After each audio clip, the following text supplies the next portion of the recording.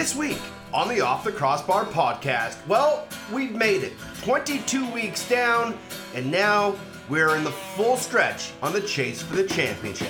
We'll go around the National Lacrosse League and talk to 4 great analysts in preparation for 4 outstanding games, plus another round of box bets. All that and more on OTCB.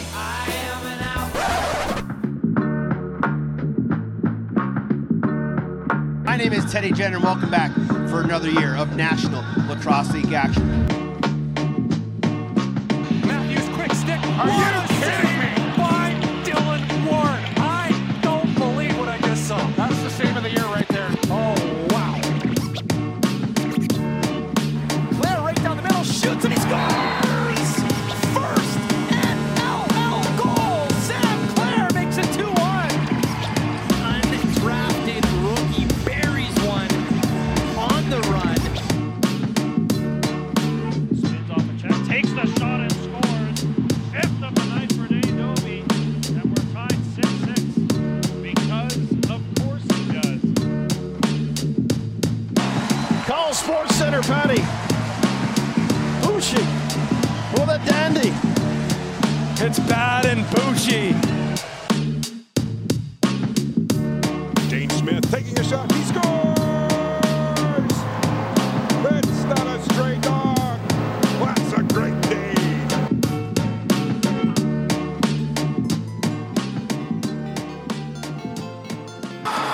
What an effort play by Ryan Lee, but it went right to Eli Salama. Back to a 2-goal game. It ends the goal run of the Mammoth, and it could be the dagger, and it could mean a home game for the Calgary Roughnecks. Salama saves the day. Albany has scored 3 times on the power play. Benesh, Q, and Rez and Terrace. Step down. Another one for Joey Rez. His 5th. He's got 5. Q has 5. They've made up 10 of the team's 16. Toronto has a chance to take their first lead of the game since 1-0. Mans with a twirl, regains composure, top of the slot, shot, score! Toronto! Tom Schreiber gets a squeaker by Matt Vince. Here is Garland again. Look, shoots, scores! Garland, no goals the last 3 games, comes up with his 7th of the year. When you get your opportunities, you got to make the most of them, but Simple there to open up some space. Sears Jackson scores! Fake high, shot low, and puts it through the 5-hole of Bouquet to make it 10-8 San Diego.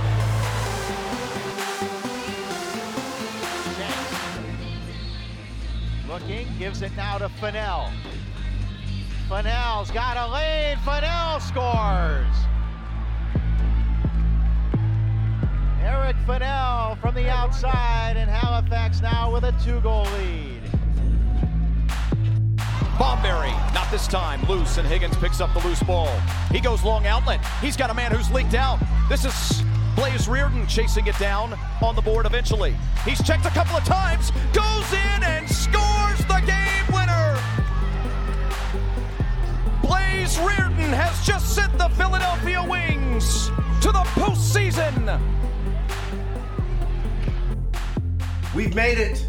We are finally here. The playoffs are on the horizon. 22 weeks down, and now we get to the good stuff. Welcome back to the Off the Crossbar podcast. He is Pat Gregoire. You can find him on Twitter at PGreggy. I am Teddy Jenner on Twitter at Teddy Jenner. The show is at OTCB_podcast and on Instagram at OTCB podcast. Patty, what's going on, man? Leafs are doing okay, I guess you could say. The Raptors are out, the Jays are rolling, NHL playoffs are underway, but we don't care about any of that. We're all focused on the NLL postseason. How jacked are you, my friend? I can't wait, man. I feel like at some points the season has felt like it's been going on forever, but at other points it feels like it was just yesterday rolling into the nest for the first game of the season. Like, this has been such a wild and crazy season, obviously, with the COVID pause, all the upsets, all the tremendous seasons that we've seen individually and from these teams. I think it's going to be fitting that we have a crazy postseason, and the way that the standings have shaken down, there isn't one result that would shock me. No, not at all. I think every game has the ability to be a blowout and at the same time be an upset and at the same time go to overtime. I think, yes, it would have been awesome if it would have been 4-4 East and West, but the Wings found a way to claw themselves back into the conversation, get that crossover spot, and that's an intriguing matchup. We'll talk about all 4 matchups as we'll be joined by John Abbott, Jamie Shuchuk, Steve Brumell, and Cooper Perkins as we go around the National Lacrosse League to focus on each one of those playoff games. But let's go quickly back to the final weekend where every single team played. Albany with a 10-goal run at one point beats up on New York 17-9. Philadelphia squeaks out. They allow Georgia to score 2 goals in the final minute or so to tie that game, but Blaze Reardon wins it in overtime. Halifax edges Rochester 13-10 to secure 3rd place. Toronto beats Buffalo, holding Dane Smith pointless. Saskatchewan beats up on Panther City to end their run. Colorado and Calgary, what a crazy game on TSN. It was 12-5 at one point. Colorado gets all the way back to within 1, but a couple empty netters seals it for Calgary, and they get second. And then San Diego holds on to beat Vancouver, and they get home floor advantage in the West. Was there one game that was more surprising than the others for you? You know what? I know the theme of this season has been, expect the unexpected. But I think everything kind of shaped up. Maybe you could say the Toronto Rock game, but everyone knows for the past few weeks, I would even say month, I've been kind of singing the praises of this Toronto Rock group and saying that, this is the most well-rounded team in the NLL, and watch out for them heading into the postseason. But I guess I would say that would be it. I just did not anticipate such a lackluster performance from Buffalo. And I know the game really hasn't, last few games really haven't meant much for them. They haven't been playing meaningful lacrosse, but just the message from that room was they really wanted to fine-tune their game heading into the postseason. But you got to give kudos to Nick Rose and that defense for stifling that offense and proving it. And talking to Matt Sawyer this week, he was quite honest and said, like, the offense in the first half, in the first 3 quarters even, he was not pleased. And he said they were going through the motions, and you could tell they were worried about this week against Halifax. And then he kind of challenged them, and the defense challenged them to wake up, and they woke up and got the job done. I'll take the line of the Albany New York game. I thought that would have been much closer, but as I mentioned off the top, that 10-goal run by the Albany Firewolves and the play of Doug Jamieson really shines a light on how talented and good this team is, and scary they will be in a 1-game playoff, which every single game in the first round will be one and done. You have a bad 5 minutes, you have a bad quarter, a bad half, a bad game. Your entire season of work is over with. You cannot rest on your laurels. You cannot just think, oh, we're destined to win. You have to show up, you have to show out, and you got to put it all on the floor. And it is going to be an amazing, amazing first round. And before we get into all our guests, if you want to look your best heading to a post game this season, head over to NLLshop.com or Fanatics.ca and get the best NLL gear going. You want to look your best and show up for your team, NLLshop.com or Fanatics.ca. All right, thumbs up, thumbs down. You kind of alluded to it. Do you want to go up or down first? Well, I think I can go with the thumbs 2 birds, up 1 first. stone kind of thing? Yeah, you know what? Thumbs up for the Toronto Rock for playing spoiler on Dane Smith's night. Like, I can't confirm this, but I bet you in that locker room, especially on the defensive side of the floor, Nick Rose said, let's not let Dane have this special night and break the record against us. We don't want to be a part of history. And they shut him down, and he still had a ton of shots on net, but they weren't high quality. The defense kept him away, and Nick Rose was tremendous anytime it was a quality shot on net. So kudos to them. Big thumbs up for the Toronto Rock for playing spoiler. My big thumbs down, though, goes to the Toronto Rock for playing spoiler. Come on. We wanted to see Dane Smith break his own record. And with how ridiculous that record is, and yeah, you can say, well, he has already done it before. He was close to breaking again. He's going to do it again at some point. I don't know, because of how of an unbelievable season we've seen from this Bandits team. I don't know if we're going to see the entire offense back next year. I don't know what that's going to look. You can never guarantee that we are going to see it again. Is it likely that he's going to be sniffing around that record again? Probably. But this is obviously the closest that he's gotten to it. But for him to be held scoreless for the first time, I think it was since 2017. Yeah, that is absolutely ridiculous. And I know I'm giving kudos for the Rock for shutting him down. He would give himself a thumbs down, and he says he needs to be better. The team needs to be better. And hopefully for them, that offense will be better, because Doug Jamieson in between the pipes, that defense, when healthy, it is a tough challenge. And we said it already, Teddy. Anything can happen in one game. Anything can happen in a one game. I bet you if there was a line for Dane Smith to get he needed 3 points, the odds would have been really against you if you were putting money down for that. We threw it in our parlay, and we were joking, could you imagine if this is the one that blows it? Luckily, it was another game that blew it, which we'll get into a little bit later in our betting segment. But he didn't get it. Yeah. He didn't get a single point. Blew my mind when we heard that stat line on the broadcast and we started talking about it. I couldn't believe it. I would have bet a lot of money that he would have broken that record. But kudos to the Toronto Rock, and thumbs down for the Toronto Rock at the same time. My thumbs up and thumbs down come from the same game also. Thumbs up to the fans in Calgary. After what has been a tumultuous year with COVID regulations and only a limited number of fans, and then they couldn't eat or drink, and then everything that was going on, to put 16,000 fans inside the Saddle Dome on a massive night for that organization and a huge game to get them a home floor game in the playoffs. It was so incredible to see. It's the biggest crowd I've seen since the 2019 finals. It's the biggest crowd in the NLL all season long.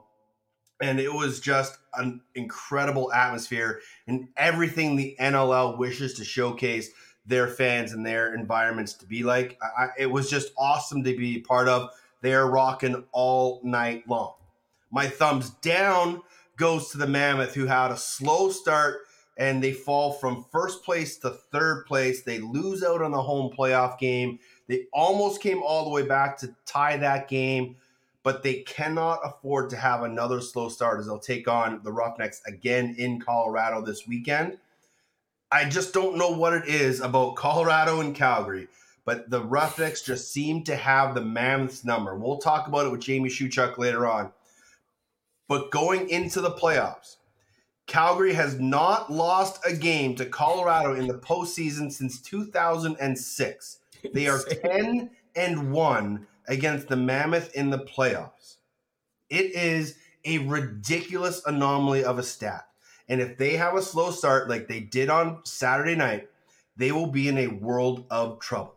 So my thumbs up goes to the Calgary Roughnecks fan and filling the Roughhouse on a massively important game.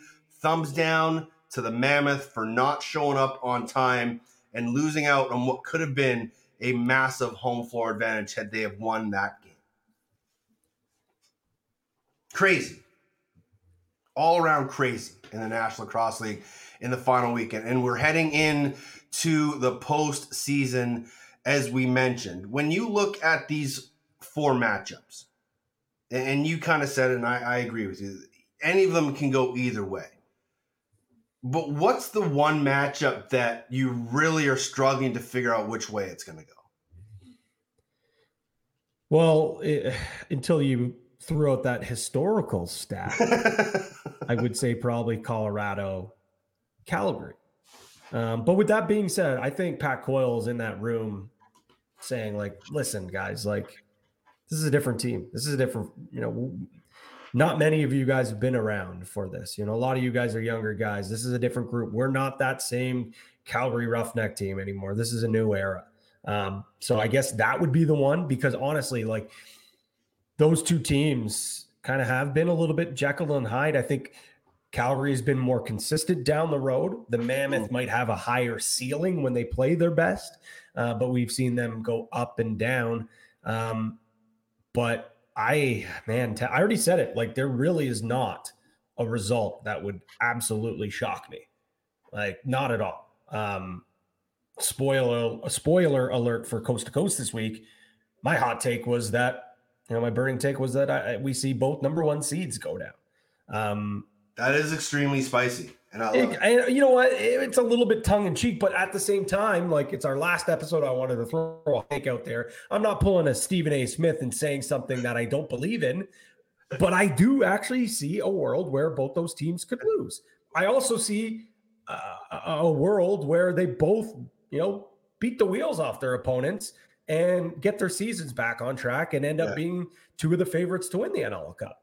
Yeah. So it is, but like, just the way we've seen the Firewolves play against the Bandits, they've taken them overtime. We've seen Philly already win in that building in overtime. They're a resilient group. Like, you can't tell me that there's zero chance that won't happen. You don't have to be as big as an idiot like me and say it is going to happen, but I don't know. Well, maybe when you look at the way that Buffalo has been playing, they've lost 3 of their last 4 going into the postseason. Not exactly a hot streak, but like you said, maybe not having to play many games that are as of interest to them, having things already locked up. San Diego's only won 1 in their last 7 or 8 games. They're going completely the wrong way, limping into the postseason. So when you look at Albany, they're playing good lacrosse. Philly's playing good lacrosse. And they're playing 2 teams that they have a real good sense about. So I completely agree with you. Especially in a one-gamer, and we'll talk to Steve Brumell about it.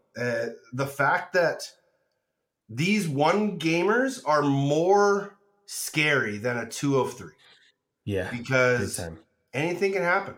And I think that's really what makes this first round that much more exciting, because you have to play a fantastic 60 minutes of lacrosse. You can't have any mess ups. You can't have any errors. You have to play a complete lacrosse game. And if not, all that hard work, everything you did to get to this point will be for naught if you just lay an absolute egg. And that has got to be in the back of the mind of every team, whether you're the favorite or the underdog, the home team or the visitors. You lay an egg, your season's over just like that. Yeah, and I think that's also plays into that Albany Buffalo game. Like, Albany's probably, they got in. They've also been playing playoff lacrosse for the last 3 straight weeks. Like, they're already in. They have had their own, win and you're in situation, win and do or die, whatever cliches you want. They've been playing playoff lacrosse for a few weeks. Yeah, and Buffalo's kind of been playing for nothing, and you can kind of tell that they've been playing for nothing because they haven't been that dynamic, electric offense. But what we'll find out this weekend is the teams like Buffalo, the teams like San Diego, are they true championship contending teams? Because if they are, they're going to be able to just flip the switch and go and play meaningful lacrosse.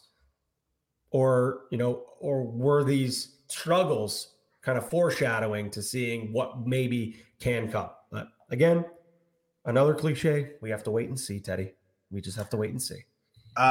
We talked about Dane Smith not setting the single season points record. He did set the single season assist record with 94. Ryan Lee would have set it with his 85, but Dane was just 9 assists better, which is just crazy to think about. What were some of the other records? Zach Currier set the single season record for caused turnovers with 62, besting Kyle Rubish's 61. Reed Bowering set the rookie loose ball record. It was just an incredible season overall. And if you go back and look at some of the guys' lines, and the fact that a guy like Tom Schreiber only plays 16 games and puts up 47. You look at Dane, 6 assists away from 100. Was there one stat line from somebody throughout the season that maybe is more impressive, or maybe just not getting the notoriety that it should? So I think we've kind of alluded to the ones that are impressive or the most impressive, but one that's not getting a ton of notoriety. And I don't know if I actually have no idea if it's a record. I cannot say if it's a record. I don't know if it is. But do yourself a favor. Go to the stats page. On it. Go to the drop-down menu. Go to forwards. Oh, way up there. Okay. Yep. Okay, you good there? All right. Still following me? Then click LB, as in loose balls. Yep. Look at how many effing loose balls Jeff T has. How many who has? Jeff T. 111 loose balls as a forward. He led the league in loose balls. And if you want to go back to all positions there and click how many loose balls he had in comparison to the rest, yeah, sure. You know what? He doesn't make that top page. But for a forward to rack up that many loosies as a rookie, and that kind of just goes to show you that, yes, Jeff T is an unbelievable playmaker, probably going to be one of the greatest playmakers the game has ever seen once all is said and done. He is so calm, cool, and collected.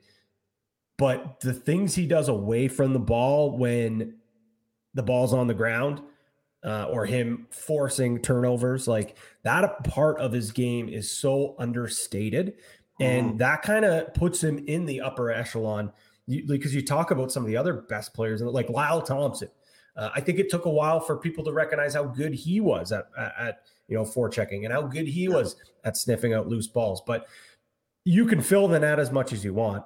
You can be a playmaker, but to separate yourself, you have to do those little things as well. And Jeff Teat is already doing that. And those type of things are usually things that elite players pick up later in their career, once they get their feet wet.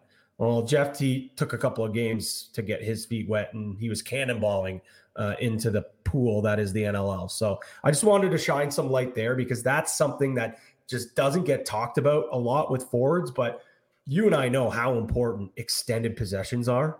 And if you can have those guys picking up those loose balls, getting those extended possessions, or, there's a turnover on the turf and he's picking up a loose ball, and, it's so important. But when it's your best player doing it, that also motivates the rest of the guys on the floor to get their nose dirty. Because, if your top guy's doing it, why can't the grinders be doing it? Why can't the secondary scorers do it? Why can't the defenders do it? So that's just one thing I noticed the other day. And I really, really think we need to start putting a little more respect on that part of his game. Okay, I will go sort of something similar. Go to the stats page. Okay, I'm there. Click on all positions. Click on assists. Okay. And go to roughly page 5. Roughly page 5. Okay, we're doing a real deep dive. Deep dive here. I think I know where this is going, but walk me through this. Okay. So 81st in the league on 17 assists. Phil Caputo, Dean Farrell, Brian Cole, and Christian Del Bianco. That is insane. Okay, there are roughly, call it 360 odd players who've played in the National Lacrosse League this year. Christian Del Bianco is tied for 81st in the league with assists in 17. More than Kyle Killen. More than a guy like Thomas Hogarth, Jake Fox, Jacob Rouet. Just a wild stat line for a goalie to put up those kind of assists. More than Stephen Keogh. More than Ian McKay, Josh Courier, Casey Jackson.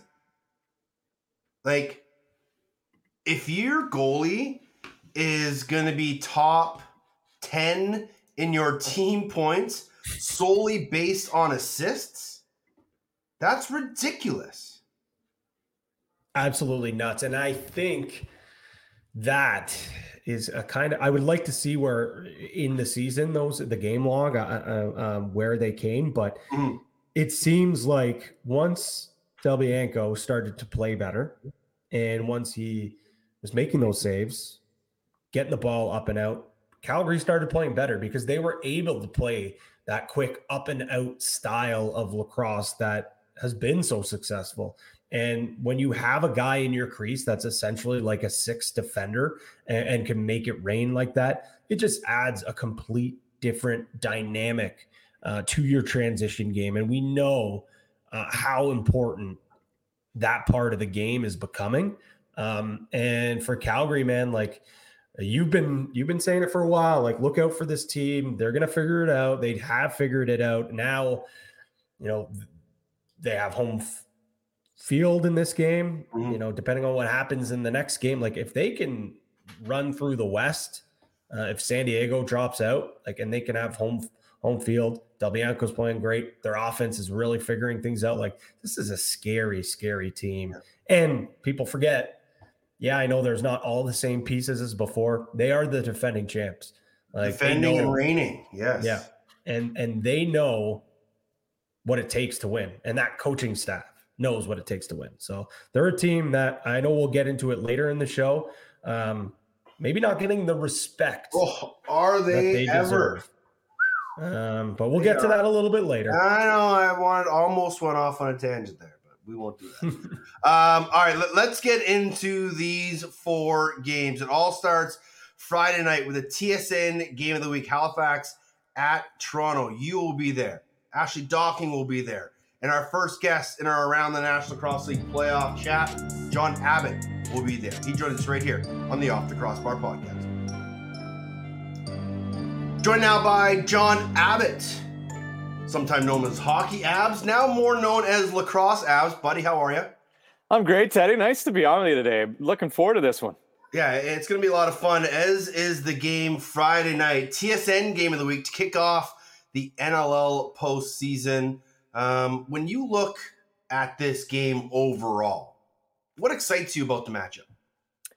Well, I like that it's been 3 different stories each time they've met previously in the regular season. 1-1-1, a win for each team and a loss for each team and an overtime loss. So it's been a crazy season series. It's been a tale of 2 seasons for both teams, really. Halifax had the hot start and then have cooled off drastically heading in to the postseason, not the way they would have liked. And Toronto's gone the other way. They had a really, really slow start. And, speaking with The Rock, at one point, they weren't so sure they were even going to be in the mix to play for the home floor, which they obviously are going to enjoy heading into Friday night's game. So I like the fact that both these teams should be battle ready.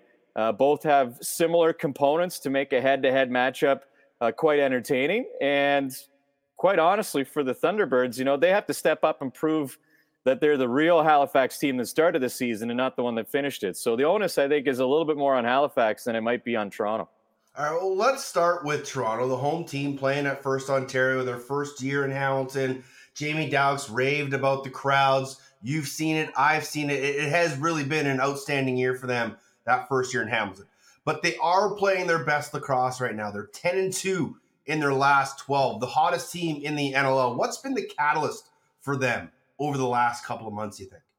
Well, funny enough, Teddy, you talk to the team as we always do before heading into the game of the week matchup, and they'll point to the opponent on Friday as the overtime loss that they really felt, and I would agree with them in that sense that going back to the second meeting of the season, Halifax took the overtime win, Toronto the overtime loss. They felt The Rock did that was a game they should have won, and instead of letting it derail their season and, maybe look at it as a negative, they looked at it as a positive in a sense that they felt they were right there with one of the hottest teams in the league. You think of Buffalo being, probably second to Buffalo at that time, or Halifax second to Buffalo at that time, not giving up much in the standings. And, Toronto really dug in from that time on. And you can see their trajectory following that game. It has been, full on upwards. So it's a group that really believe in themselves. Confidence is running sky high right now, winning 5 in a row, even the hard way in the final game of the season against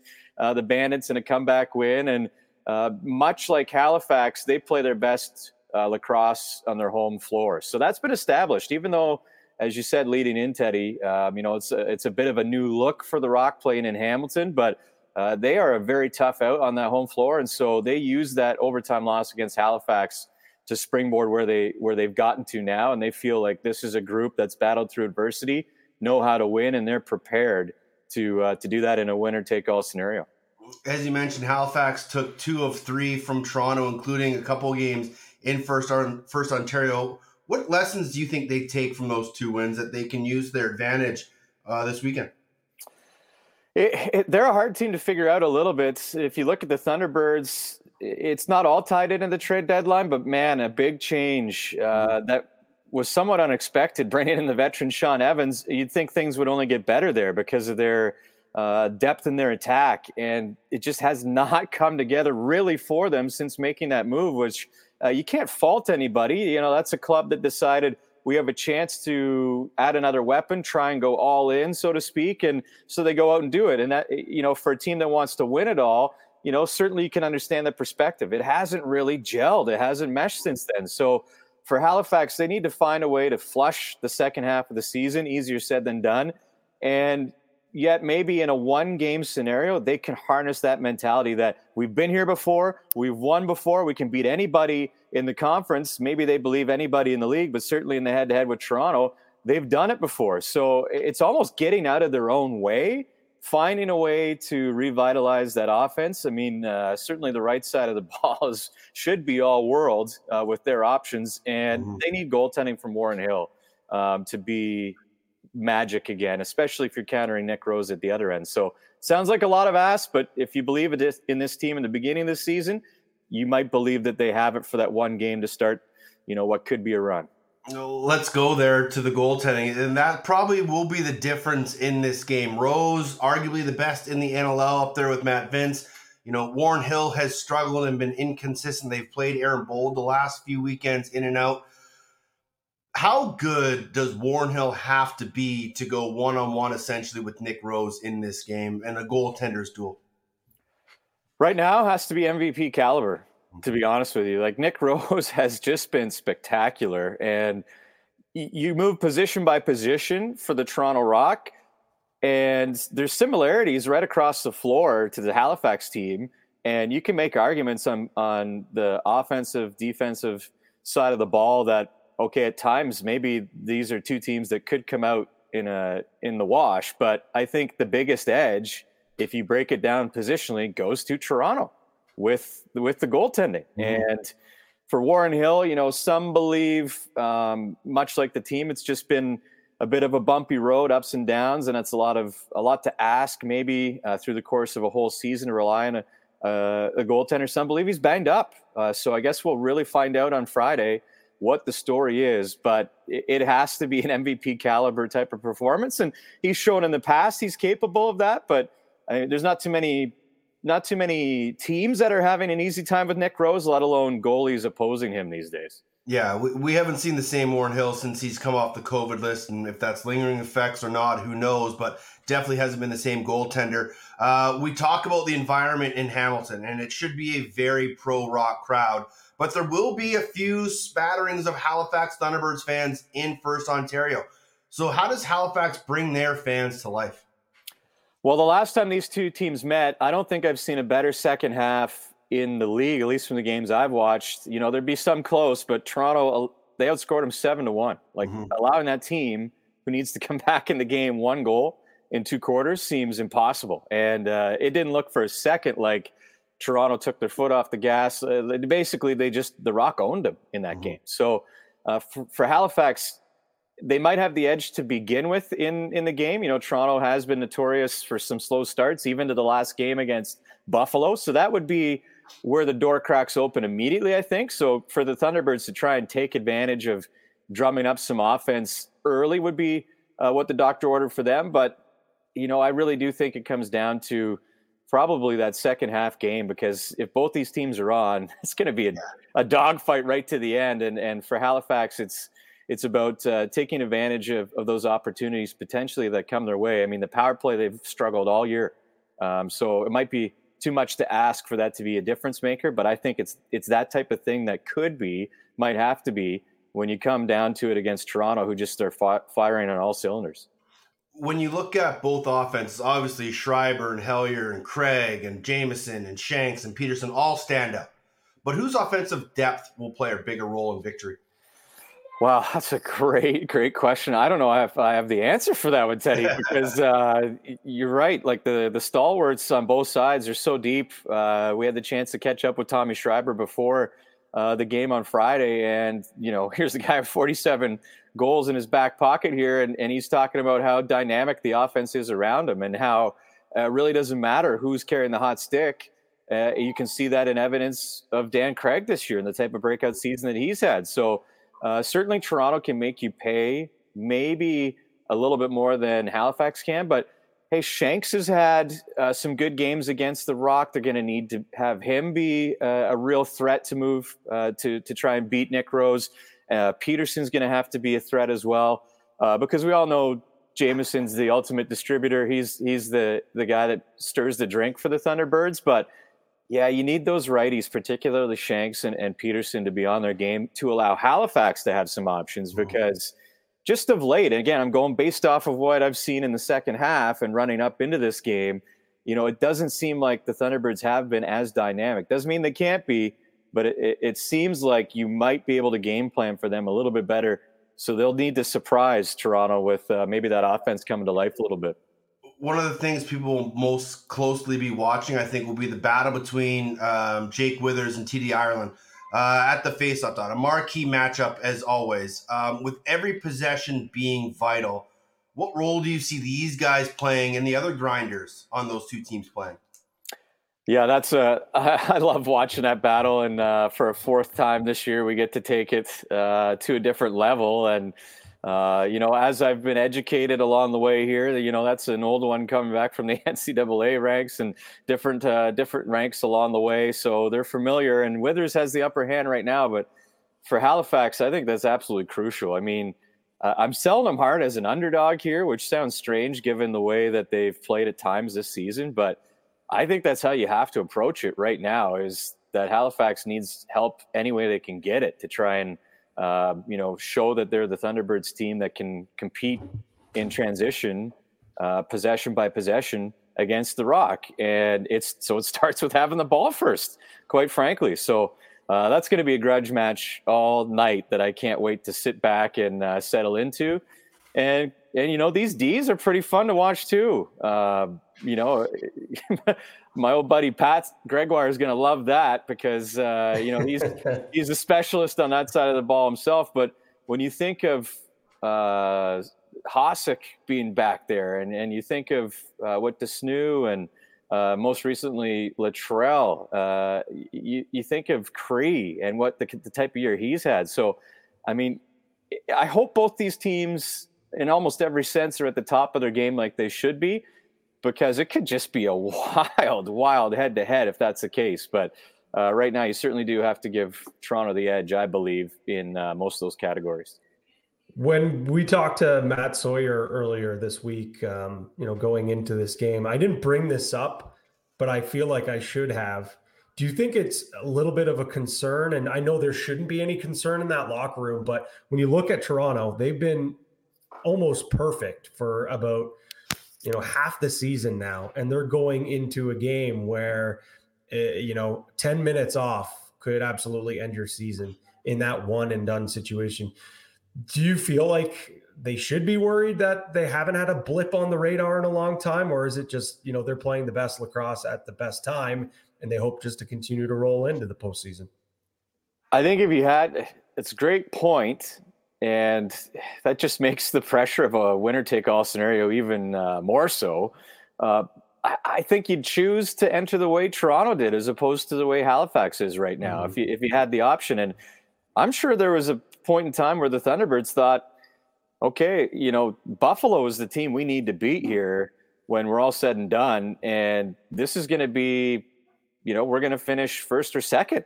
There's no questions asked. Well, different lot in life all of a sudden for the Thunderbirds. And you don't discount what adversity does for a team. That's a proud group in there. They have a lot to prove just in the playoff sense of their season. So is that going to prop them up? Yeah, I expect it will. I expect it will bring the best out of the Thunderbirds. But I think you still, if you're Toronto, you've kind of found a way to win different ways in the season. You found a way to recognize the Rock have the way they need to play and what's gotten them in trouble. So I don't think there's any secrets from how Toronto is approaching this one. I think it's a good thing that they're playing their best lacrosse, because it should bring out the best in Halifax, who probably have a little bit more work to do. It is the lone TSN game of the week. It is the Halifax Thunderbirds and the Toronto Rock. Hockey Abs, John Abbott, we appreciate it. Be you, Patty, and Ashley Dockin on the call. Appreciate you, man. Oh man, so good to be on with both of you. And hey, let's go lacrosse Abs. All right, I think the way you put that was at the beginning was great. So I'm good with that one. Perfect. Thanks, Johnny. Appreciate you, man. Thanks, boys. The second game of the playoffs goes in Calgary. A rematch of the final weekend of the regular season. To talk about it, Jamie Shuchuk, color commentator for the Mammoth. Shoe Bomber, how are you? Doing great, Teddy. Thanks for having me. Hope you're doing well too, my friend. Yeah, appreciate you hopping on. It's been a while since we've caught up. We're not calling games together, so I don't get to see you anymore, which is a little unfortunate. But let's talk about the obvious elephant in the room here. You've been in the trenches in these battles between the Mammoth and the Roughnecks in the playoffs. And Calgary has an incredible 10-1 record against the Mammoth in the postseason. What voodoo curse does Kurt Malosky and the Calgary Roughnecks have over the Colorado Mammoth? Thanks for bringing that up, that I was involved in those. Yeah, it was interesting. Teddy, you bring up that 10-1 record. The one win that the Mammoth have is the year that they won the championship. Mm-hmm. In 2006 there, the Western Final, I believe Brian Langtree scored a electrifying overtime winner. Had a good celly, I'm sure, too, knowing him. But, I just look back the years I was there. We were prepared. We had great teams. And, for whatever reason, just, they're one of those teams that are built for the playoffs. And you mentioned head coach Kurt Malosky. I think that's the X factor right there. You look at almost every year, Calgary starts off kind of slow.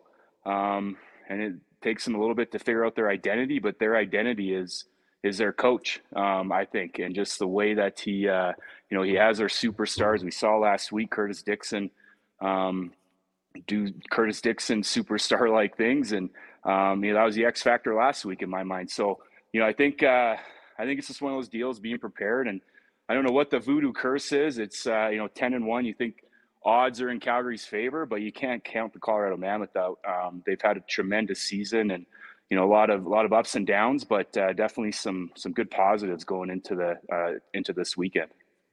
With King and Dixon and Pace, they're one of the best trios in the National Lacrosse League at any point in the season. What makes them so dangerous? Just knowing each of those, you see those guys play. I know a couple of them personally. Tyler Pace, I spent a lot of time with when he was down here, University of Denver. Coached with him a lot, know him as a person, and the guy's just he's a competitor, and he wants to win. He loves playing at the highest level. He, you saw him last week too. Put up some timely goals, and Curtis Dixon. We all obviously know what he can bring to the table.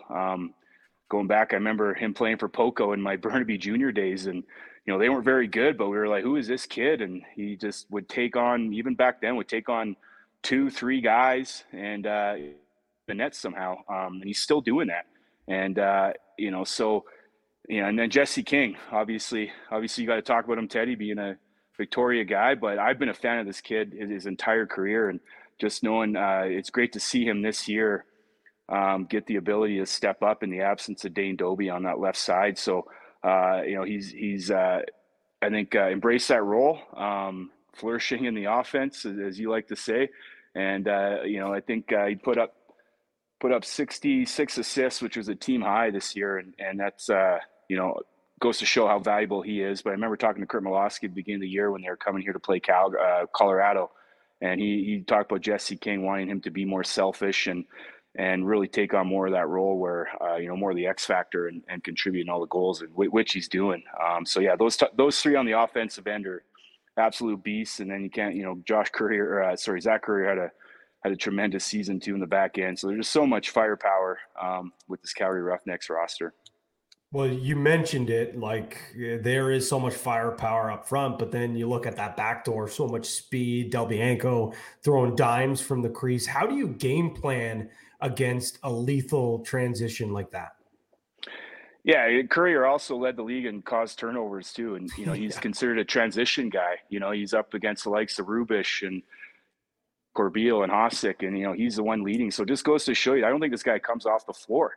And knowing the coach that Kurt is, he gives these guys a green light to just be themselves. And, at this time of the year, you can see, in the back end, we talked about Del Bianco being able to throw the ball, Dylan Ward, same thing. So going to be a goaltender battle. You have Capito obviously on the other end, and but how do you stop it? I think the whole cliche is, the offensive guys got to get back. And, as an offensive guy, I think, seeing the Colorado offense this year, they are young and very athletic. And I think they do take a lot of pride in bench and getting the defense on. So the same old cliche stuff. It's playoffs. It's going to be tight. And all those little details are gonna add up throughout the course of the game. The status of Tyson Gibson is still unknown. How much of a loss is he since he started to find a rhythm in that offense? I think it's interesting. A couple guys have been in and out of the lineup. Mentioning, Dylan Kinnear, McIntyre got some time last week there, and so it's been interesting to see who the Mammoth have been plugging and playing in this roster. We saw Timmy Edwards go down and activate Woodall, and then they're going with more D guys and less O guys. So just, those little strategies are all really intriguing. But going into the playoff game here, I think, missing Gibson, obviously a huge hype about that trade. But it just goes to show you the depth that they have without him. I think the Mammoth coaching staff seems very confident with whoever they put in there. They're going to produce, and they have a lot of leadership on that front end. So, I don't think, obviously they're going to miss a guy like the caliber and the skill that Tyson Gibson brings, all the size and stuff. But, tough not to have him in the lineup, but I think the Mammoth are going to be just fine without him. You've been around this team for a while now, and you've seen a lot of this guy, Ryan Lee. And I don't want to call it a breakout season because he's already broke out, but he went from a star to a superstar, setting Mammoth records with 85 assists and 119 points. How impressed were with you for him to be able to elevate his game to that next level? It's been incredible. I was there the year that John Grant Jr.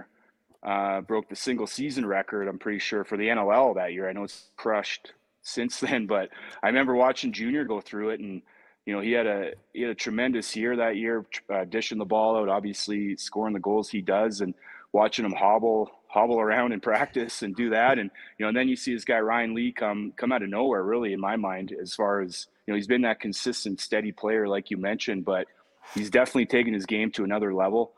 We've seen a lot of insane comebacks this year by Colorado, specifically Ryan Lee in Vancouver earlier in the season when the Mammoth came back in that second half, and he was the one distributing the ball. We see his heavy shot from the outside. Lion Ryan has become a thing this year with his crease dives, and he's so fun to watch. But seeing his IQ really evolve over the past couple seasons, where when he does get the ball, you can just see how calm he is with it. He knows where his guys are. And I think that's a big credit to the coaching staff too, with Bishop coming in here his first year as a rookie offensive coordinator. The NLL can't be an easy task. And he's done really well with that. So it's great to see Ryan Lee, and, you can clearly see, I got to know him a little bit this year, kind of off the floor, and he's a great kid. He's got his stuff together. He works hard on and off the floor. So, it's been great to see someone like that really step up and say, hey, I'm the guy for this offense. I think the Mammoth have been really missing that the last, 5 or 6 years. We talked about the game last weekend. It didn't go off to a hot start for the Mammoth. They end up being down 12-5 at one point, but they get all the way back to within one. Obviously, getting a better start is integral, but does it worry you that they won't be able to start on time? No, I think, again, the whole cliches of, you watch the game film, you have a few, and that's the thing too, it's a Friday game. So, the guys are going to be flying out tomorrow on Thursday. So, a little kind of it's not your typical Saturday game. So I think that may be a factor, but, given the fact that they lost, I think the Mammoth are, they're mature enough. Pat Coyle's going to have those guys ready to go. I think the positives, to come back in that fourth quarter, definitely showed some life there that they can hang. But I think, the key is, and that's the NLL, guys. Like it's Curtis Dixon is not missing. Like he just kept shooting and not missing, like against Dylan Ward. So it's just one of those deals. We saw it with Eli McLaughlin, against Vancouver. He has 4 goals in the fourth quarter to tie it up, and then he scores the OT winner. So there's so much firepower on both of these teams where, again, back to the cliche, playoffs, it's going to be tight. Focus on your job, do all the little things. I think that's really all Colorado Mammoth. I think that's the message that they're going to have because they have all the tools. It's just a matter of putting that full 60 minutes together. Del Bianco, Wardo, maybe the best goalie matchup in the first round. 2 very different styles that they play, but both these guys can steal the show. How excited are you for this battle within the battle? It's awesome. I love watching these two go head to head. Wardo obviously has a few years on Del Bianco there, but I've always said this about Del Bianco, watching him. I think he was 19 when he came to the league and was still in juniors, winning Minto Cups and all that. And you could tell this guy was going to be special. And now that he's got that championship under his belt, you saw in 2019 when they won there and the love that Dane Dobbie had for his goaltender, you can tell how much value. He's almost like a pass of the torch looking back now where, Dane Dobbie's obviously left Calgary for San Diego. But, I think that was a huge step for Del Bianco to just have that confidence to say, hey, I'm here and I'm not going anywhere. And Dylan Ward obviously has so much to prove. His numbers, again, were phenomenal this season. Both of these goaltenders started every game for their teams.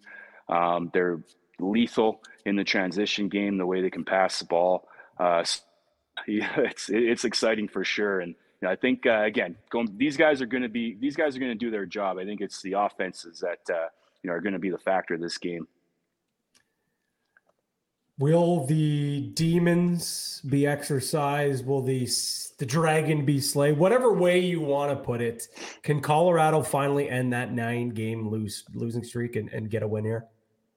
Absolutely. I mean, it's crazy to think, 2006, not good at math here, 16 years. Neither are we. So we're not going to die. 16 years ago. So you got to think about that. And, obviously it's clear that the Mammoth, from their point of view, they've struggled in the playoffs since 2006. And Calgary's always there. They're always in the mix. And, they've had the same coach.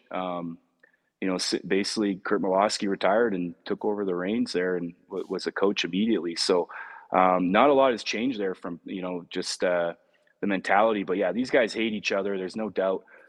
Calgary's fans were awesome last weekend. And, you would expect with the, what the Flames are doing, I believe they play tomorrow night, and then you get the Roughnecks Mammoth, there's nothing better. So I think that, me, I know as a player, I'd be fired up to play wherever in the playoffs, and Calgary even more so. So I think these guys know what's on the table. Some of these guys have played in those games where they've lost to Calgary. So again, there's that veteran leadership there.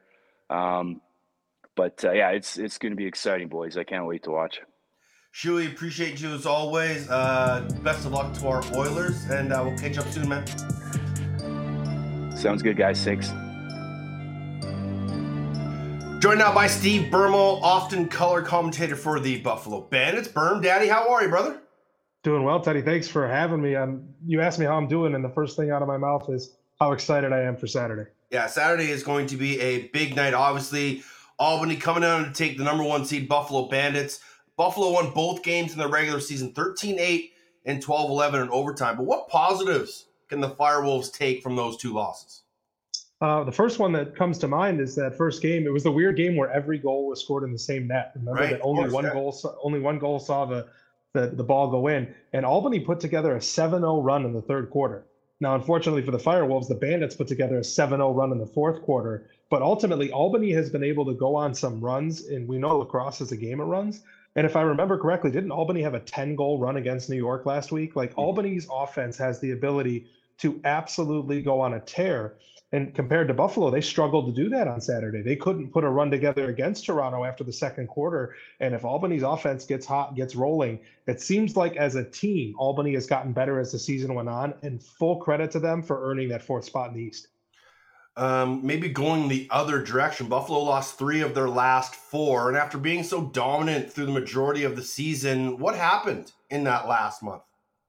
I don't know. It felt like they struggled to play a complete game. I thought like the middle of the season was the time that they were playing their best offense. The defense was playing fast and taking away time and space. And of course, Matt Vince playing well. And it feels like in each of those games, other than maybe the Colorado game where they had to be exhausted 4 games in 8 days and over 4 different time zones or something, it feels like they have been unable to put together a 60-minute game. And that was evidenced by this game against Toronto. You know, a bunch of people asked me what happened. I'm like, well, it's almost like Buffalo took the fourth quarter off. Like they were in the lead at the half, and Toronto kind of started to put a run together and wake up offensively. And it felt like Buffalo kind of took the fourth quarter off and really only had one good quarter on offense, and that was the second quarter. I hope for the Bandits' sake that it's an instance of them kind of having things locked up already, and there'll be this urgency to play a full 60-minute game on Saturday, because Albany will make you pay if you don't. Does it concern you that Dane was held without a point? No, I am fully on board with the narrative that Nick Rose had a really good game. Dane Smith had 11 shots on goal, and they were from the areas that he normally scores from. And Rosie just stepped up. And it wasn't a matter of Dane not being a part of the offense at all. He was moving the ball well. He was taking good shots. It wasn't even like he was missing the net a lot. 11 shots on goal is an impressive day. Just nothing would fall. And it kind of felt that way. Rosie was outstanding in the first quarter and really good in the third and fourth quarters as well. So I think it was an instance of Buffalo's offense as a whole kind of going to sleep, but also Nick Rose, I thought maybe his best game of the year. I think he put up an 86 save percentage, which is just bananas against any offense, let alone the Bandits offense. So as far as Dane is concerned, it's not a concern about him personally as much as if the offense doesn't fall asleep for 15 to 30 minutes in a game. Oh, let's talk about that offense. They may have one of the deepest offenses in the playoffs, and that depth will need to play a huge role as Dane and Josh are going to see a lot of extra attention. What should we expect from guys like Buchanan and DeHoga and Fields and Fraser in a one-game playoff where everybody's got to be at their best? Yeah, and the first name that came to mind when you were talking about it was actually Kyle Buchanan, who put up a hat trick on Saturday. He's the guy usually going into the boards and scooping a loose ball. But the thing that Buffalo has is they almost have not only 6 or 7 guys that can score the ball, but they do it differently. Like Chase Fraser has the athleticism and can score on a dunk from behind the net. He also might have the hardest shot on the team. DeHoka plays bully ball. He will go into the board, scoop up a loose ball, back down 2 defenders, turn and crease dive for a goal. Then you have Dane Smith with Dane and Josh, both with these jab steps, the ability to kind of make a guy miss. And even though there's a defender between them and the net, it doesn't stop them from getting to the net. So I think what it's going to take, especially with Dougie Jamieson, is they have to kind of find out what's going to work. I feel like against Warren Hill, they kind of realized in the first game of the back-to-backs against Halifax that they could score from outside. And when they discovered that, they started to shoot more from outside and they found success. So it might be a day where it's Chase Fraser from outside, or it's working the ball from behind the net and making Jamieson kind of swing his head around a little bit. So they're so dynamic, and not just having 7 guys that can score. They have 6, 7 guys that score differently. So they're going to have to find out what the formula is on Saturday. Maybe they already have it. They have scored 13 goals, I believe, in both games against Albany. So maybe they do have it. Jamison's a great goaltender, can absolutely steal the game. But this offense, you would think, has to be able to figure it out better than they did at least last Saturday. You mentioned Dougie. He's had a bit of a down year coming off a goalie of the year season in the 2022 shortened year, but he can definitely steal a game for you. And going head to head with Matt Vince won't be easy, but a perfect chance for him to step up and rise to the occasion. He's had definitely strong stretches of play. Like we mentioned, that 7-0 quarter that Albany put up in Buffalo, Jamieson was a big part of that. And we've seen him turn it on for a whole block, time frame within a game. And you mentioned it, he can steal a game. And just because he's not having a similar year to where he's, the goaltender of the year, it doesn't mean that he's still not, one, a great goaltender, and two, that he won't be a factor on Saturday, because he absolutely will. The entire league respects him. Not that every goalie in the NLL isn't respected, but when you mention Doug Jamieson, there's a respect put on his name by offenses because he's that good. He's super athletic. For being as big as he is, the way he takes away the bottom part of the net is unbelievable. His ability to get down and take away the bottom part of the net. I don't really think he has any weaknesses. So ultimately, you have to respect that team. You have to respect Doug Jamieson. And if you're a Bandits fan, you have to be worried that he could steal this game on Saturday, as is the risk of a one-game playoff. I mean, I've said so many times, as a guy that works around the Bandits, if they get through this one game, I'm a lot more confident in their path to the championship, because I think they're a really good team that will be able to beat teams 2 out of 3. They don't have that luxury this weekend. Neither team does, right? Neither team has that luxury on Saturday. Yeah, that's a very good point. The one game just throws a wrench into everything. You have a bad quarter, a bad 5-minute spell late, anything can go wrong. Joey Resetarits has made an incredible case for himself to be the MVP of the National Lacrosse League, taking over the reins in Albany. What makes him so dangerous? I feel like he's like the definition of like a silent assassin. Like, for when you were to talk about, even before this season, if you were to rip off, the top players in the NLL, I'm not sure how many guys get listed off, if nothing else for name recognition, before Joey Rez. And Joey is unbelievable. We saw it in Buffalo. We saw it in Rochester. He is unbelievable.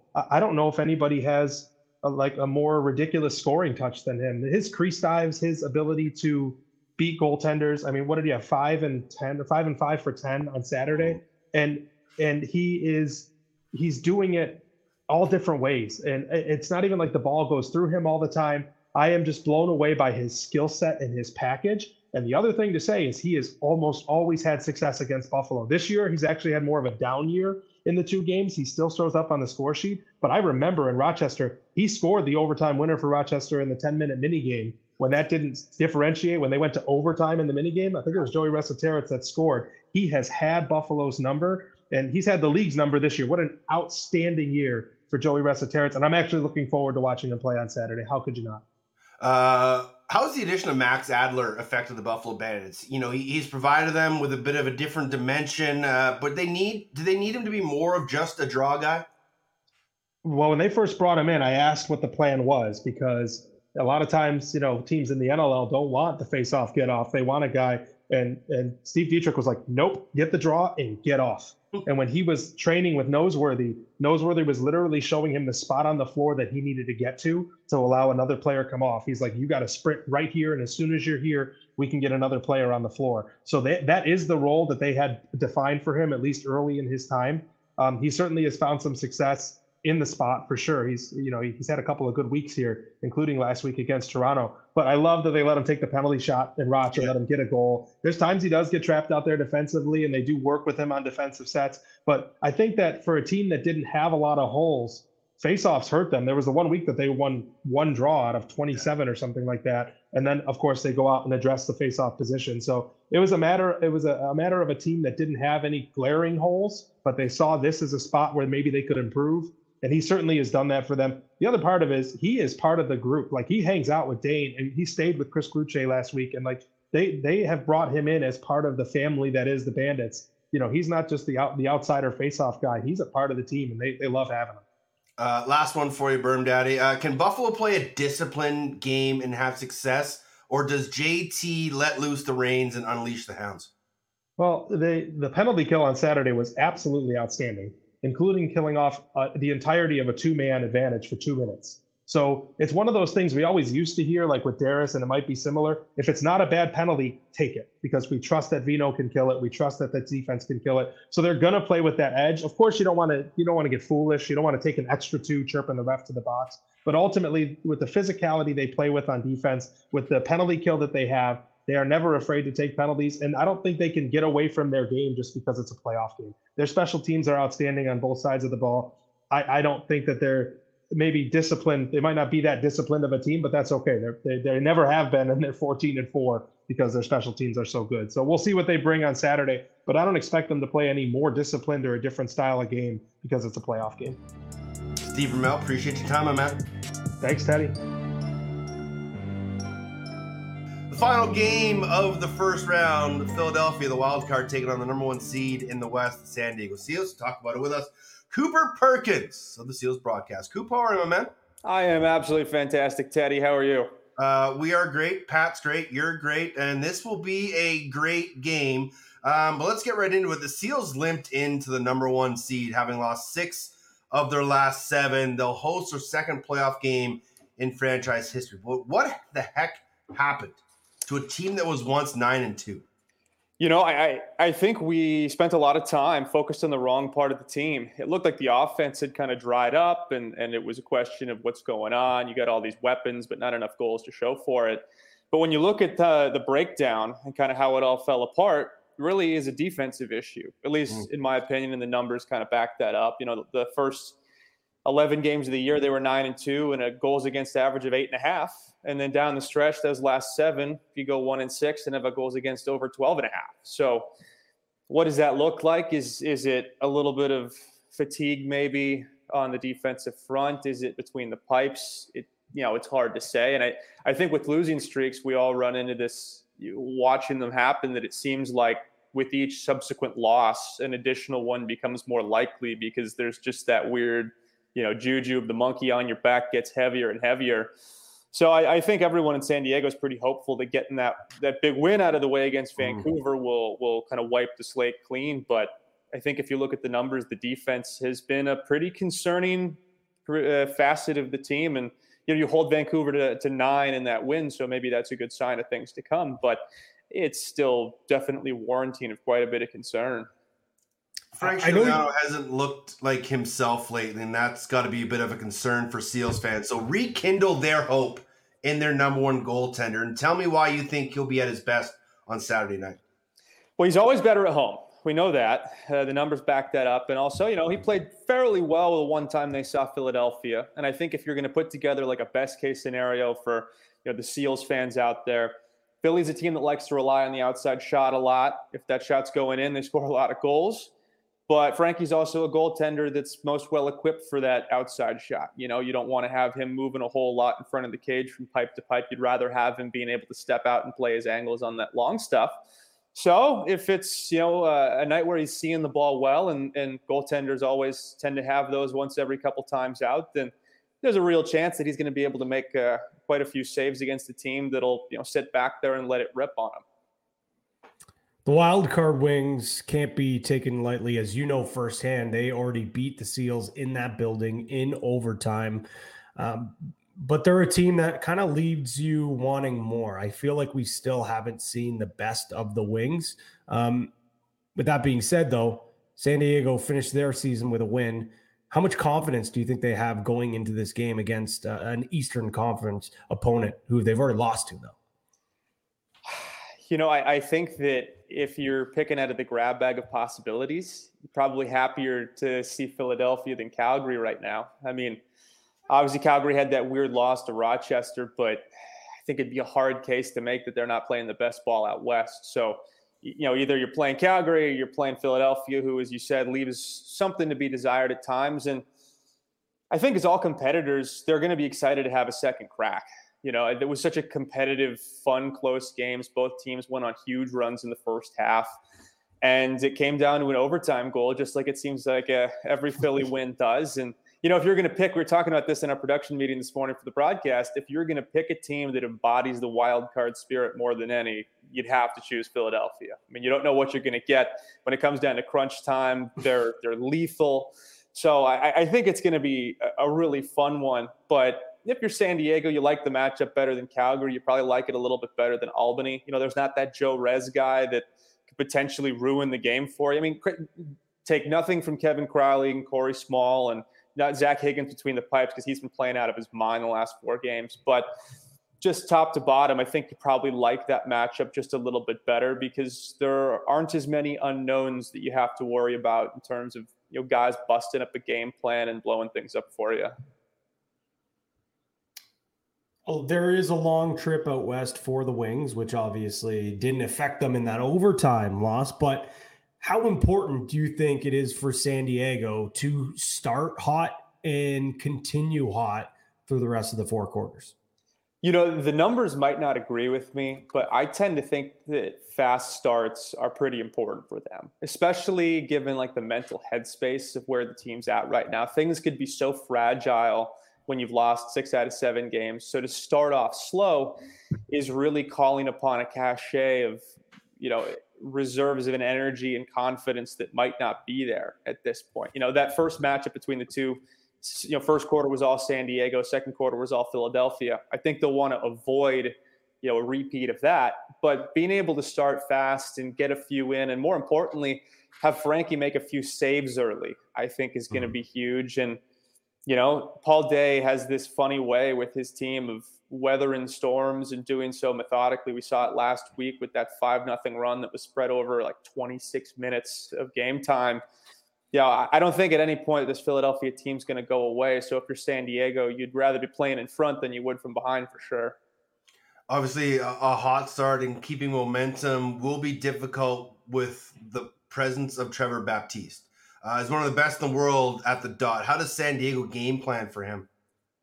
I think we'll see a lot more of what we saw from them the last 2 or 3 face-offs of their first matchup, which was basically conceding the clamp and trying to turn everything into a 50-50 loose ball. And, last week, going back through and watching all 19 of his face-off wins, there were 6 in there for Baptiste where either he ran himself out of real estate, gets pushed into taking a bad shot. But of those 19, 6 end up basically being turnovers, whether the box score says so or not. I think you're going to see a lot of that kind of approach from San Diego of just trying to make it dirty, kind of drag them into the mud and make it as complicated of a face-off win as he can have because, you're going to lose the clamp. He's going to make adjustments. So whatever success you have will be short-lived, but you've got a couple of guys like Brody Merrill and Cam Holding who are just dogs on the ground ball, the loose balls, I should say, dogs in the loose balls. And having them be out there to make it more complicated, I think is probably going to be where you see things head. But, he won 25-22, something like that against San Diego the first time. It's hard to think that he won't do the same thing again. I mean, when you're the best in the world, you're the best in the world, right?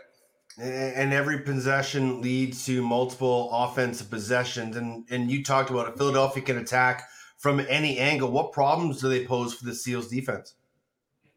They do a pretty good job passing horizontally. I think that if anything, there's this maybe silly but consequential one-on-one matchup, which is Corey Small and Frank Scigliano. I was talking to Doug Locker before the first time these teams got together, and he was telling me that way back when Corey was playing for Vancouver, they'd see Calgary, and he always was excited whenever Frankie was being between the pipes because he always felt like he could pick corners and have his way with things. And that's really how it panned out in that first meeting. Corey had 3-1 and really looked comfortable. So I think if there's a guy that is sitting there waiting to have a big night for Philadelphia and putting some pressure on the defense, Corey Small is going to be the one. And, with Kevin Crowley and Ben McIntosh having done what they have recently, that right side can be just so scary. I don't know if you have an answer for that, especially not structurally the way San Diego's defense works. I mean, they really have to be perfect in initiating and funneling everything the way they want to in order to keep those guys quiet. And if you look back at the game-winning goal from the first meeting between the two, San Diego's defense played things about as well as they could given the structure of their defense. Crowley just made a play and got a nice flip pass out to Benny Mack. And when you give him that much time and space, the dude's going to stick it in the back of the net 9 times out of 10. So I think there are probably some lessons that were learned. But, Paul Day and his staff are going to have adjustments to make things difficult, put pressure. And I think one big question mark is how healthy is Rambo? He was really productive when they played San Diego, had 2 and 4, really looked healthier than he's looked since then. So I'm a little curious what we're going to get from him because at times it's felt like that left side really kind of disappeared against Georgia. But when you get enough goals to win, it doesn't matter. So we'll see how they try and work through those issues on the left side this week. There's no shortage of studs and weapons on the front door for the Seals. But last time you were on the podcast with us, you waxed poetically about Wes Berg. Does Berg need to be that guy and be that potential MVP down the stretch for this team to make a run? I think that's a tough one because the answer is probably yes, and I'm not sure if he can right now.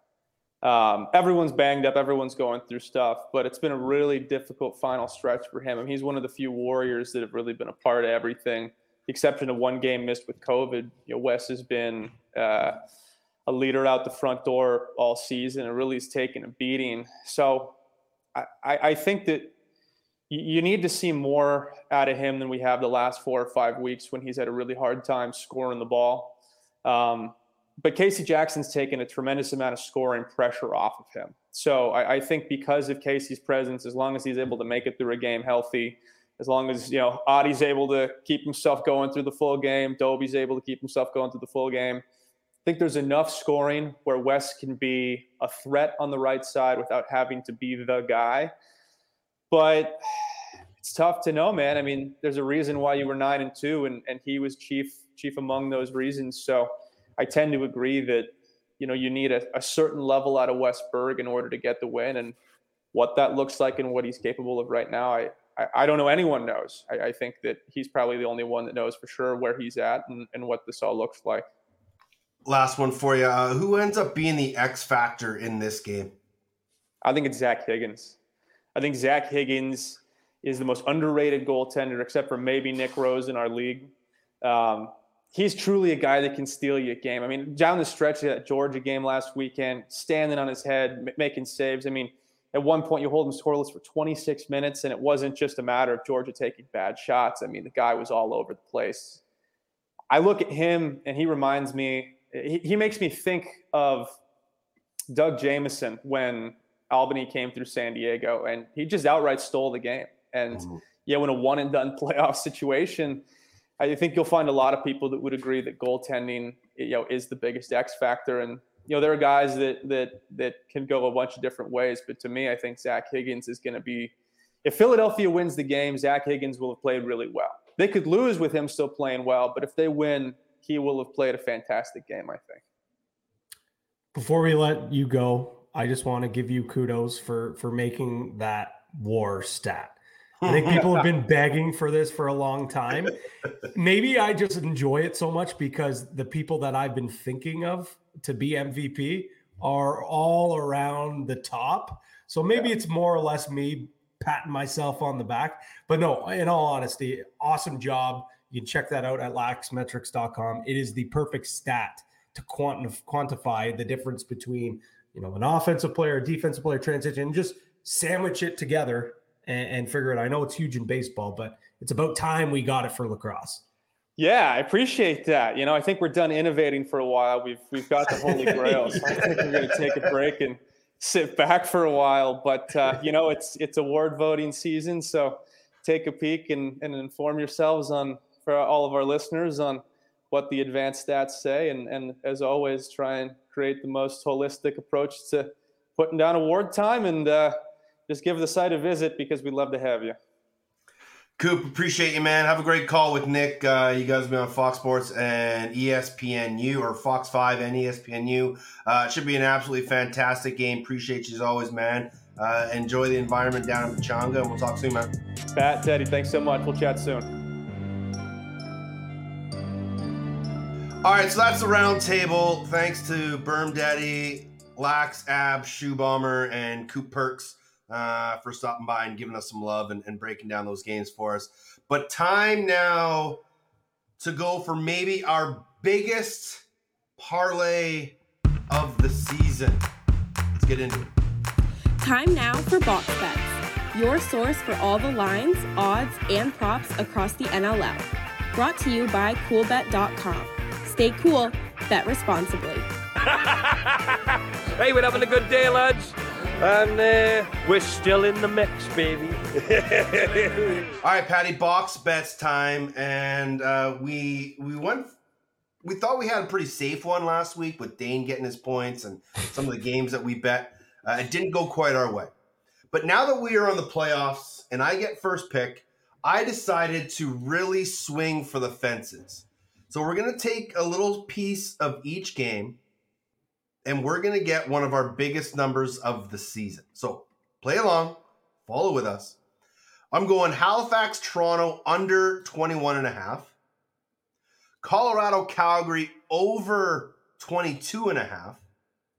Albany, Buffalo over 23.5. And the Philadelphia Wings on the road as the wild card plus 1.5 for a grand total of plus 1,800. You're getting 18-1 odds here to ride with the OTCB parlay. You, my friend, are an absolute madman, but I love it. I love it. I absolutely love it. Okay. Can I give you some reasonings? Yeah, of course. I was just going to say, dive into it. Let's get into it. I just Halifax, Toronto just screams under for me. I think Nick Rose and whether it's Boldy or Warrenhill are just it's gonna be a tight, low-scoring defensive game. Mm-hmm. Colorado, Calgary rarely ever is under 20 goals in the last 11 playoff games they've played. They just played an absolute shootout this past weekend. I have a feeling it goes way over 22.5. And then the Buffalo-Albany game just screams over because Buffalo always puts up numbers no matter how well Dougie is playing. I just cannot see this game going over 23.5. And then Philadelphia on the road. We just talked to Cooper Perkins about it. They've already beat San Diego on the road. They are undefeated in overtime. They just have to keep it within 2 goals and make this a win for us. I have a strong feeling and will be our biggest win of the season. I love it. The vibes are so high. It's playoff time. It's do or die. It's gut check time. And that's exactly what's going on here. Go big or go home, as they say. When you originally sent it, I was like, first off, wild move, but I love it. At first glance, Albany, Buffalo over 23.5. When you think of the goaltenders, you're like, there's no way. But like the offense is like, Albany is so underrated, so good offensively. We know how good Buffalo is. But like, even if Vince and Dougie still play pretty well, and let's say it's like a 12-11 game, like that's where we lose. But I could see them playing really well and it being a 15-14 game. Yeah. Exactly. Like these goalies could still play well and still give up a ton. So I love this bet, man. I absolutely love this bet. And while we're still doing box bets here, if you want to get a little bit of a taste of my burning take parlay of the week, that we'll call it, or Pat's an idiot parlay of the week. If you want to take both number 4 seeds, Albany over Buffalo at plus 220 and Philadelphia plus 195, parlay those together, and it's plus 844 at Coolbet right now. So if you want to be a dummy like me and go with that, that's an option. Or you can go through all the other odds at Coolbet, and you'll see every single odd on game day. You'll get the player props out. And Teddy, there is a new bet, an absolute degenerates bet. Uh-oh. First team to score. No. Yes. First team to score. Yes. It's got to be dead money for most of those, probably? Majority of them are pretty close to just even money. So if you're looking to get your night started and you want a little sprinkle to get going, first team to score. Pick a side. It's almost like a coin flip. It's everyone's favorite bet at the Super Bowl, heads or tails. Well, instead is it Bandits or Firewolves or Halifax? I think Bandits have a little bit higher. So if you think Albany's going to come out to a hot start, I think it's plus 100 right now. So. Speaking of numbers, and we kind of alluded to this earlier, the odds for winning the championship have been adjusted going into the playoffs. Obviously, the Bandits are your favorites at plus 175, followed by Toronto at plus 320, Halifax plus 440, Colorado plus 550. Now, here's where it gets interesting. The Calgary Roughnecks, reigning, defending champions on Coolbet are plus 1,000. Yep. San Diego plus 1,000. Philadelphia plus 1,900. And the Albany Firewolves, the underdoggiest of underdogs in the NLL playoffs, at plus 2,000. Do you sprinkle on any of those bottom four? I mean, Calgary's got to be it. Like, that's got to be the one. Cooper alluded to it. He said there's a hard argument, or there is not it is a hard argument to make that there's a better team right now in the West.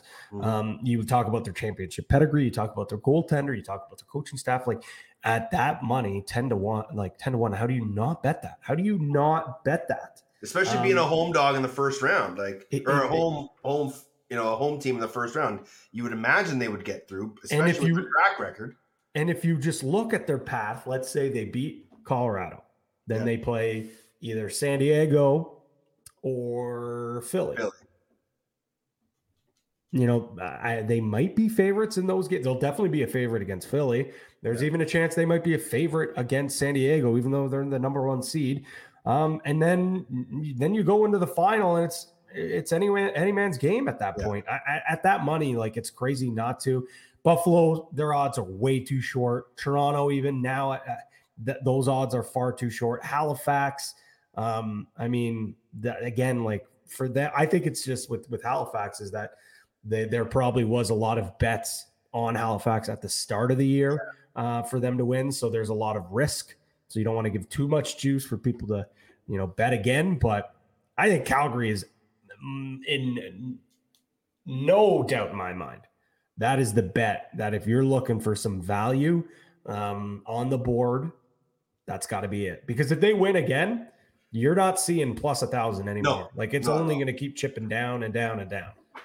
And if you're thinking, what if a Canadian team wins the championship? There are 3 Canadian teams in the chase for the championship. To win, plus 100.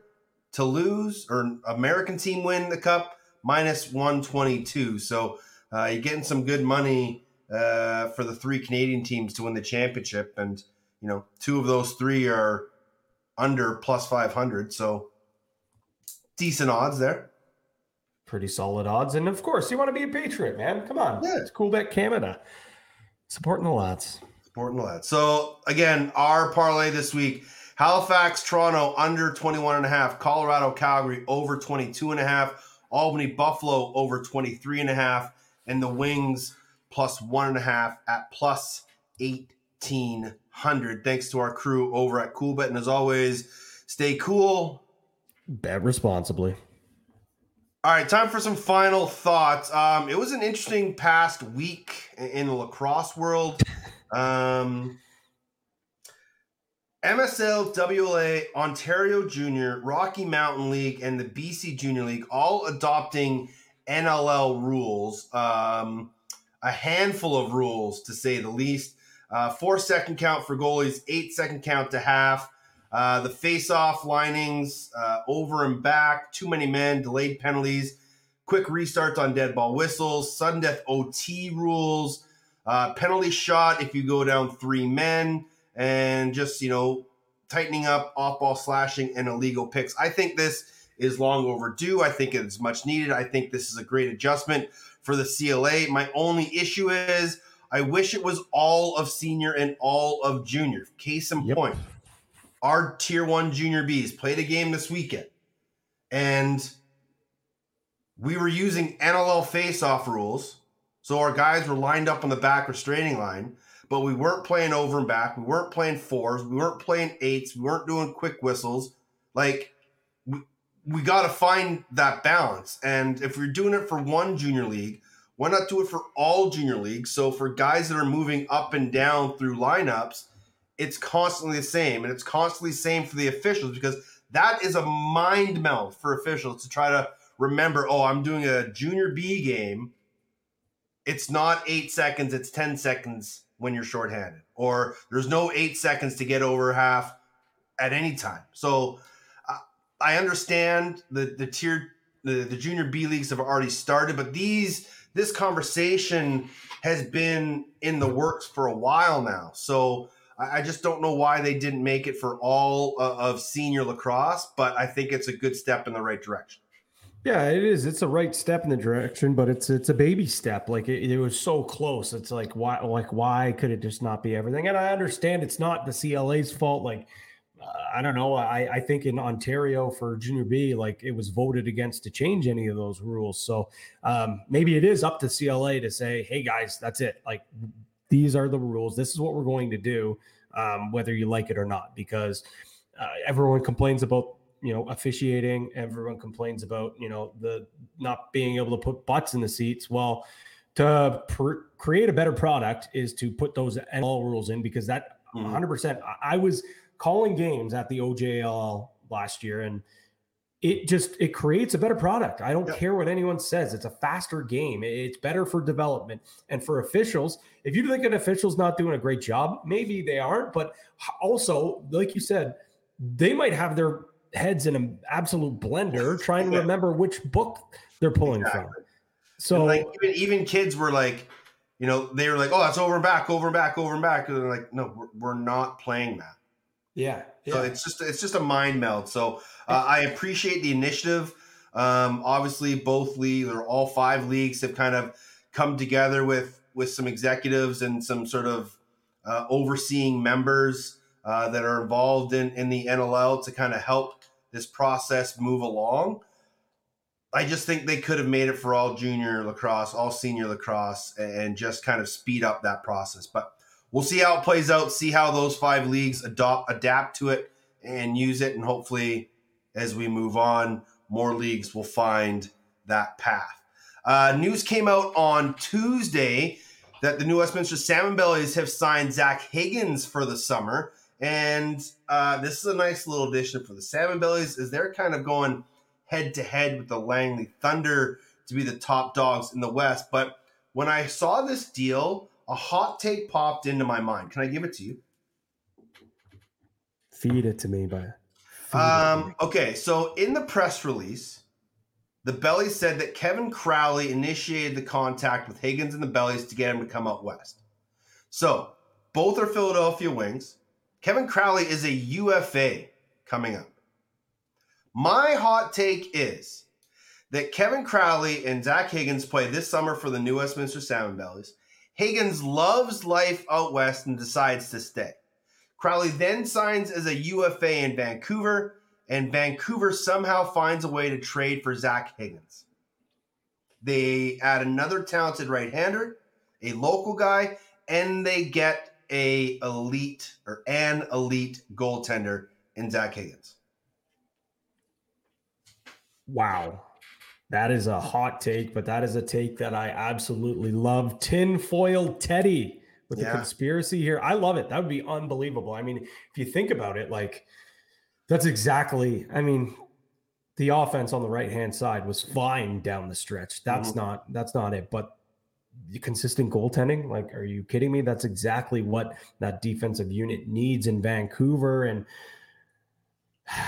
just the only thing is does Paul Day part ways with his goaltender, who I know he's absolutely loves, but he's got him signed for like 2 or 3 more years on a contract, so it would have to be a miraculous deal coming their way. Maybe you put maybe it's Killen and a first and something else, or maybe Charlem Beatty.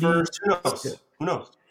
I like it though. I like it. And I know we got to think about the playoffs, Teddy, here, but my brain, and I know we were talking, like, I'm already thinking a little bit about the draft and the expansion draft and free agency. And like, let's focus on the playoffs, but let's not get too sad when the season wraps up, because it's going to be a crazy offseason. I actually think this is going to be a banana lands offseason, because with all the teams in the West kind of battling for those Western free agents, adding Vegas to the mix is going to make that free agent season all that much more interesting, because who wouldn't want to play for Vegas? Yeah. And who wouldn't want to play for Willie? Yeah, 100%. PLL news, the WA and MSL have basically sent out a joint statement pleading for the PLL to evaluate their rules on letting Canadians play in both the PLL and the Canadian summer seasons. We will see how that unfolds. But in the meantime, Tim Soudan and the Chrome have signed Mike Messenger to a contract. So he will be a problem if he plays in the PLL because he's a former D2 player of the year, former midfielder of the year, one of the best D2 players over the last couple of decades. Hasn't played a lot of field since, but I think in that PLL system, whether he's playing short stick D or he's matched up on a short stick, he is going to be a problem. Yeah, and I think a lot of people, south of the border saw that, and one probably somewhere like, who the hell is this guy? Two, though, it's like, oh, he'll be a great short stick D midi. Well, he will be, but he's going to be a guy that's going to be able to transition the ball up the floor or up the field, I should say. And I'm excited to see him in the field game in the PLL, especially with that Chrome team, man.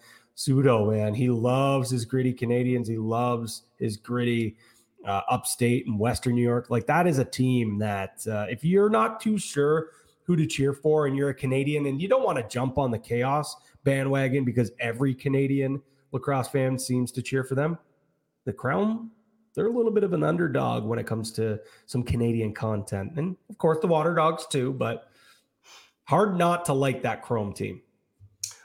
Sticking with field, Team Canada announced their sixes roster, and if you want to see a wagon,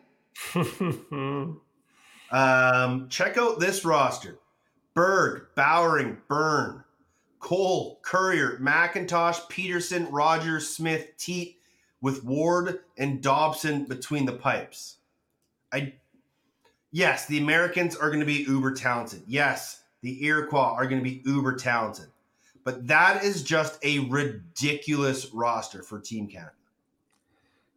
And the big thing is, it's like the way the game is played, you're going to have to play a little bit of defense. But for the majority there, those guys like Courier, Bowering, even Peterson, like Rogers, like Peterson, he can play deep. That's no problem at all. But this team, oh my God, you said it, obviously. The Haudenosaunee is going to be really talented. Team US is going to be really talented. But on paper, I don't know how another team puts a more well-rounded unit than this Canada team. And shout out Dobson, man, for cracking this roster. Obviously, Ward is going to be their starter. He's going to be their guy.